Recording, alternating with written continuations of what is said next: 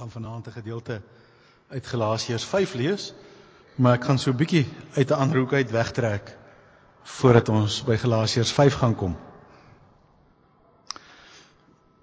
Ek het soos baie van julle in 'n huis groot geword waar regtig goeie huis en mense wat ongelooflik respek het vir die Here en elke Sondag in die kerk en sommige Sondae 2 keer in die kerk. Elke Sondag in die Sondagskool en Dinsdae aande in die hoërskool by die KJA.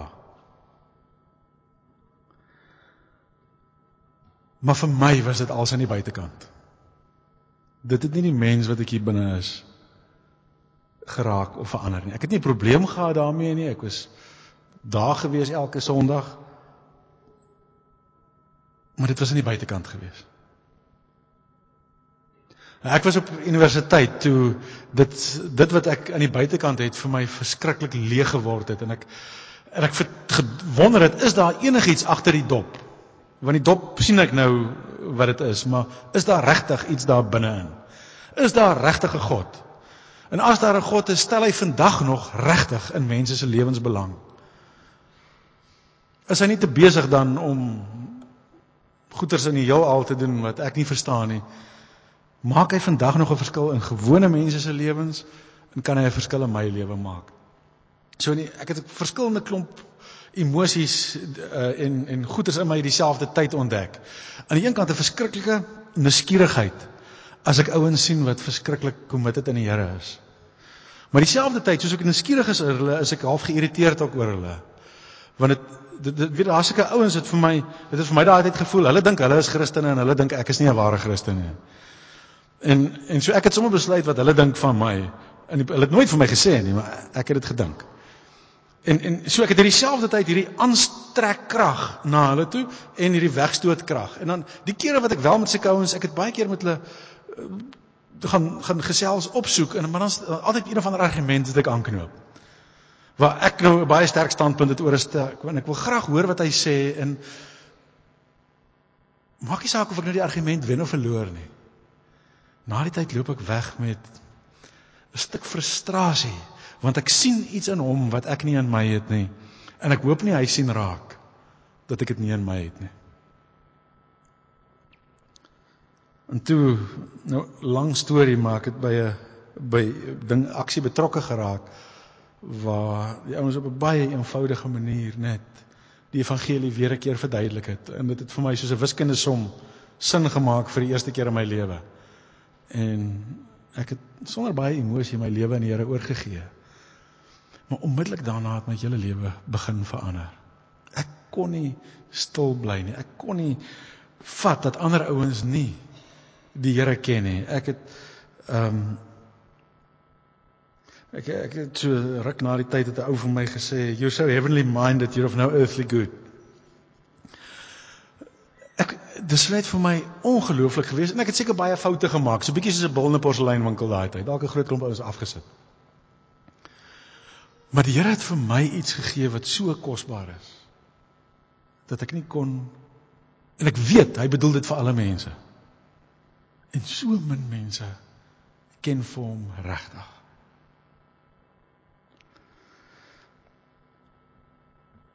En ek het nou geswat en so tussen die deur. Ek was nie 'n wonderlike student gewees nie. Hulle het vir my in die klasse, is hulle so besig met om die Hebreëse letters te ontleed, terwyl daar's 'n wêreld buite wat die Here nie ken nie. So ek het heeltyd net sendingtogte georganiseer, Botswana toe, Malawi toe, Wenda toe, waar se ook al. En op uitreike gewees, straatwerk gedoen, enige moontlike ding, studie so net deurgekom. En toe ek nou klaar is met die studies, toe ek in 'n gemeente. Na my eerste gemeente vang dit vir my. Wonderlike mense, en ek was verskriklik gelukkig, maar daar's een ding wat vir my vang. As ek op kampe en goeters is met ouens, dan sien ek lewens verander. En dit is net of dit in die gemeente gaan dit so stadig.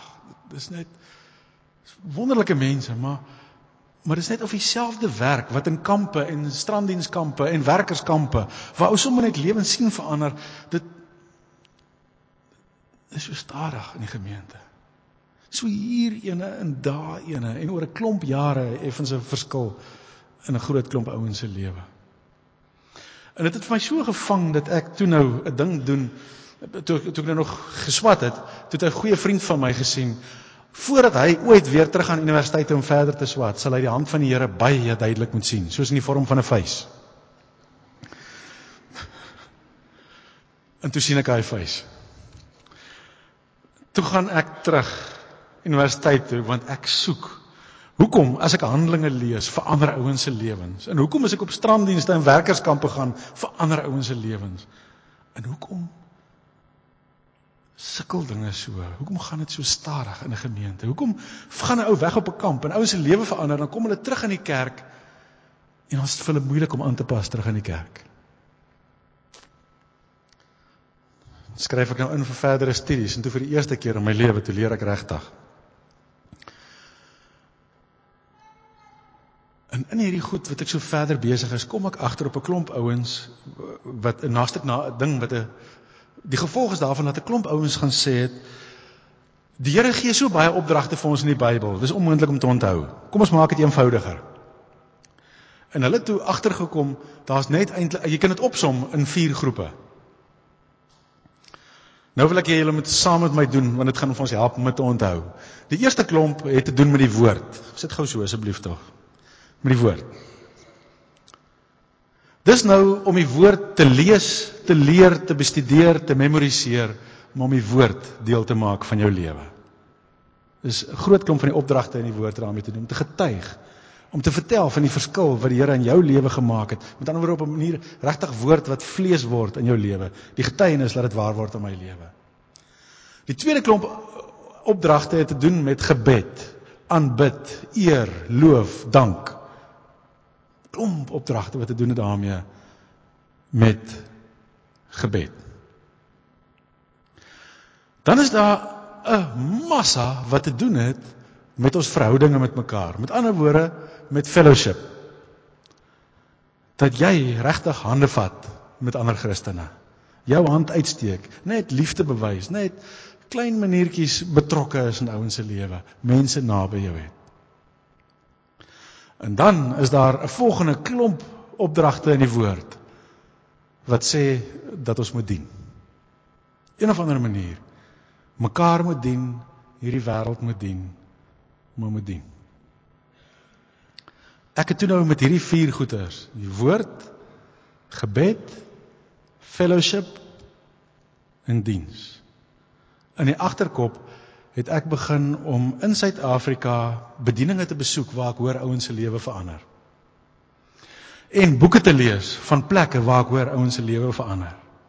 En ek het by die RGN 'n beurs gekry wat dit vir my so net moontlik gemaak het om op 'n shoestring 'n draai op 'n paar plekke in die wêreld te maak. Spesifiek om bedieninge te gaan besoek waar ek hoor wat 'n reputasie daarvoor het, laat ouens se lewe verander. En dis een van die goeters, een van die belangrikste goeters wat ek geleer het in daai hele proses. By al die plekke waar ouens se lewe regtig verander, is die 4 goeters regtig daar. Die woord is sentraal. Die ouens beklei nie oor is die Bybel waar nie. Dis nie eers deel van die gesprek nie. Hulle vertrou die woord en hulle lees die woord en hulle probeer die woord leef. En hulle bid en hulle aanbid en hulle sê dankie. En hulle praat met die Here in elke deel van hulle lewe. En daar is ongelooflik geleentheid om net lief te hê en hande uit te steek na ander. Soos wat hy op kampe en werkerskampe en stranddienskampe en goeders belewe. Maar dis nie al nie. Dis nie net die ouens wat betaal word nie, maar die ouens wat die dominee is of die leier van die bediening nie, maar almal dien op 'n manier. Kom ons kyk, wat sê die Here vir ons in Galasiërs 5. Galasiërs 5 vers 13. Julle broers is tot vryheid geroep. Dis waaroor ons nou vir 13 weke praat. Julle is tot vryheid geroep. Moet net nie julle vryheid misbruik as 'n verskoning om sonde te doen nie, maar dien mekaar in liefde. Lees hom weer. Julle broers is tot vryheid geroep. Moet net nie julle vryheid misbruik as 'n verskoning om sonde te doen nie, maar dien mekaar in liefde. Dien mekaar. God se opdrag aan ons. dit verteenwoordig 1/4, min of meer, van die opdragte in die woord van die Here aan sy kinders. Dien mekaar. Ek is so 18 maande gelede by 'n kleinerige konferensie in Amerika gewees. Toe vertel die ouens daar ons van 'n stuk navorsing wat daar in Amerika gedoen is. Die ouens, hulle wou verskriklik graag geweet het, werk hulle bedieningsmodel. En dis ouens wat 'n spesiale uitreikdiens het, wat glad nie soos 'n gewone erediens is nie. Dan praat hulle net oor temas waarin nie kerklike ouens sal belangstel, en so in die proses bring hulle die evangelie in. En dan het hulle gewone dienste. En dan het hulle goeders wat sulke klein groepe is, soos nie heeltemal soos 'n selgroep nie, maar so 'n soort iets. En dan het hulle is goed wat hulle noem medium grootte groepe. So hulle hele proses is dat 'n ou raak nou eers betrokke by hierdie uitreikdiens, en dan by 'n gewone diens, en dan by 'n klein groep, en dan by 'n medium groep, en dan by 'n bediening, en so by 'n paar ander goeders ook. En dis 'n professionele marknavorsingsmaatskappy wat vir hulle die ding gedoen het. As hulle moes betaal daarvoor, sou dit vir hulle $2 miljoen gekos het vir die navorsingsprojek. So deeglik is dit gedoen, en op so groot skaal. Maar die ouens het dit vir hulle gratis gedoen, omdat die ou wat die basis van die storie 'n Christen is. En die data wat hulle ingewin het, was absoluut niks seggend. Hulle kon niks kry uit die data wat hulle bedieningsmodel bevestig nie. Met ander woorde, vir hulle die skokkende ding, hulle was oortuig gewees, 'n ou wat 4 dinge in 'n week bywoon, is baie meer volwasse, verstaan die woord beter en leef meer in gehoorsaamheid in die Bybel as 'n ou wat net 1 ding in 'n week bywoon. Niks daarvan in die navorsing nie. Totaal willekeurig. Hulle is net op 'n punt om die navorsing totaal op te gee. Toe bel die ouens vir hulle met groot opgewondenheid. Ons het iets gekry in julle data. Sê, wat het julle gekry? Sê, die oomblik as ouens begin dien in die gemeente. Die oomblik as hulle begin dien, dan begin hulle groei geestelik. Ek weet nie hoekom nie. Ek weet net, ek het op baie plekke in die wêreld gesien, as daai al vier in 'n ou se lewe is, en min of meer in balans, dan groei jy. As daai 4 dinge in 'n gemeente of in 'n uitreikaksie al 4 is: woord, gebed, fellowship, diens. Al 4. In die aksie min of meer in balans, en in individue se lewe min of meer in balans. Dan verander lewens.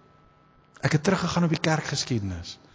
Deur die eeue is daar so 'n tendens. En as ek terugdink toe aan die manier waarop baie kerke is, hoor 'n ou baie van die woord. En nou word baie aangemoedig om te bid en te aanbid. Soms, ander kerke nie eintlik nie. Fellowship in verskillende mate. Maar daar is so min mense wat regtig die kans het om deel te hê, om te dien.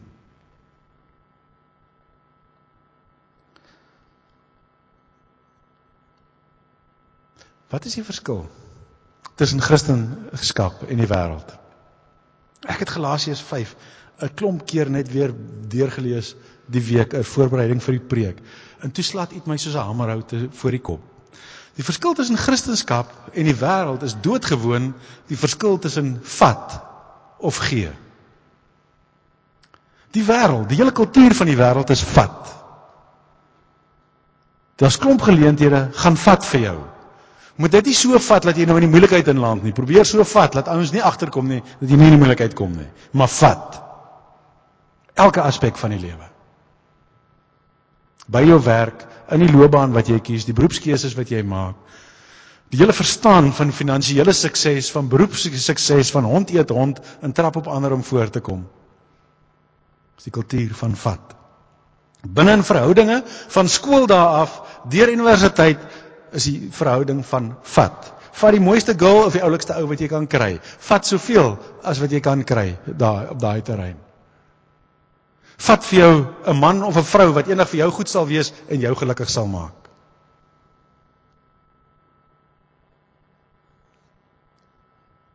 Daai manier van vat het niks met die Bybel of die Christendom te doen nie. Dis die teenoorgestelde daarvan.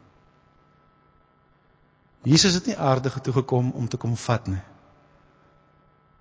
maar om te kom gee.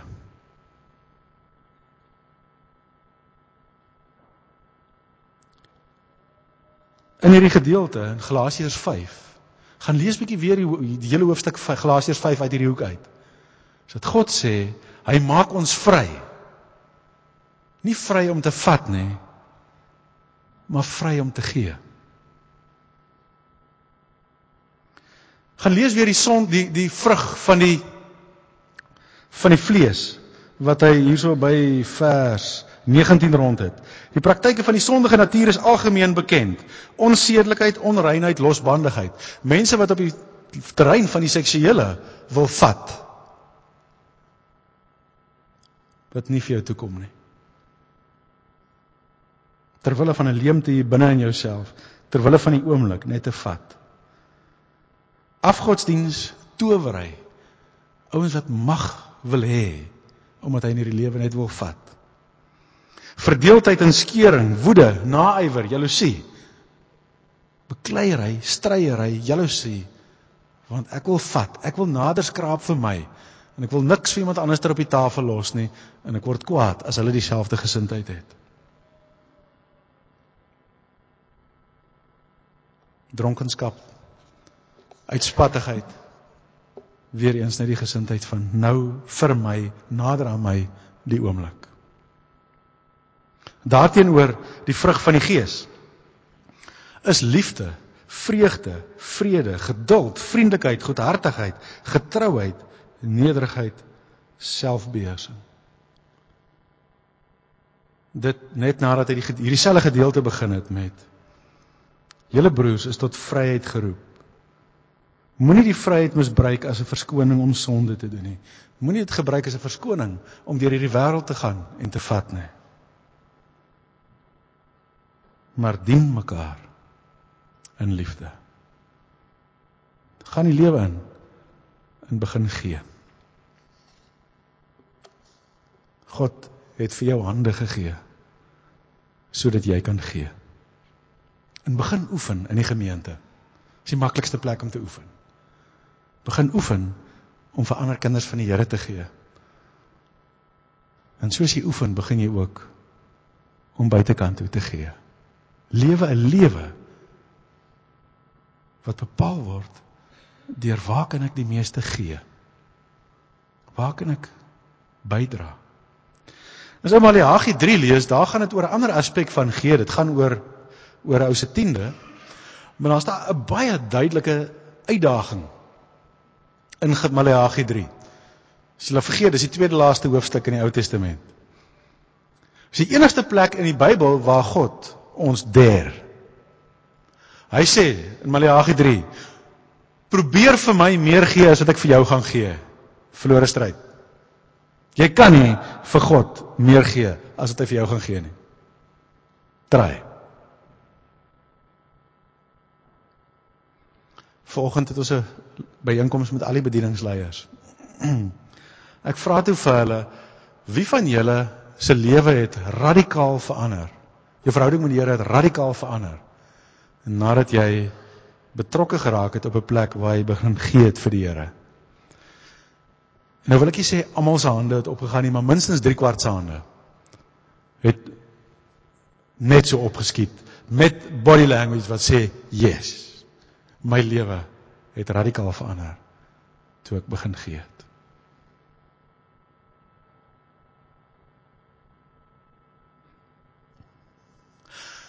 Ek wil vir jou uitdaag, moet nou nie 'n plekkie gaan soek omdat jy nou iets wil gee om te kyk dadelik weer hoeveel kry jy nie. Dadelik weer die verkeerde gesindheid, nee. Vergeet van jouself.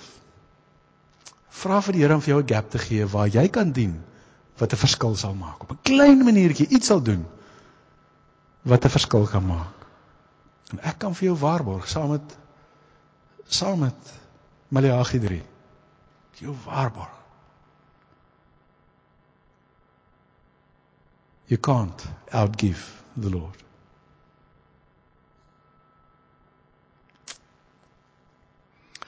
Op die Survive London kamp, dus die ouens pas hier Toe praat ons so 'n bietjie oor hierdie en ek het vir hulle ook iets van hierdie woord gebed, fellowship, diens dingetjie verduidelik. En toe John Klaasen en Sonja is nou al 'n hele rukkie in die gemeente en hulle het in die begin van die jaar net so oorgevat as leiers by verwelkoming. En ek kom toe agter, een meisie op die kamp, Beate, is John se sussie. En nou, vra ons altyd sulke vrae soos, wie is die mees onlangs hier en al sulke goeters, en kom toe agter, sy's klaar in 'n bediening betrokke. Toe kom die storie uit, en sy het hier agter, julle gaan sulke boekies daar hieronder kry. Kry vir jou so 'n boekie, so 'n paspoort groot boekie, wat gaan oor die bediening aan die gemeente, en lees hom tog dwars deur. Dis verskriklik oulik. Maar haar storieetjie is op die laaste bladsy van die boekie. Sy sê, ek het Woensdag geland, en die Sondag daarna was ek klaar op diens by verwelkoming. Sy sê dit nie hier nie, maar sy het vir my gesê, John het vir haar gesê, jy gaan nie net saam ry in hierdie gemeente nie, hoor, jy gaan jou deel doen. Sy sê, ek kan werklik getuig dat dit my geestelike lewe verander het. Want soos ek op die Survive London kamp geleer het, kan 'n mens net geestelik groei as jy gebalanseerd is, deur woord, gebed, fellowship en diens. En nou het ek al 4 in my lewe.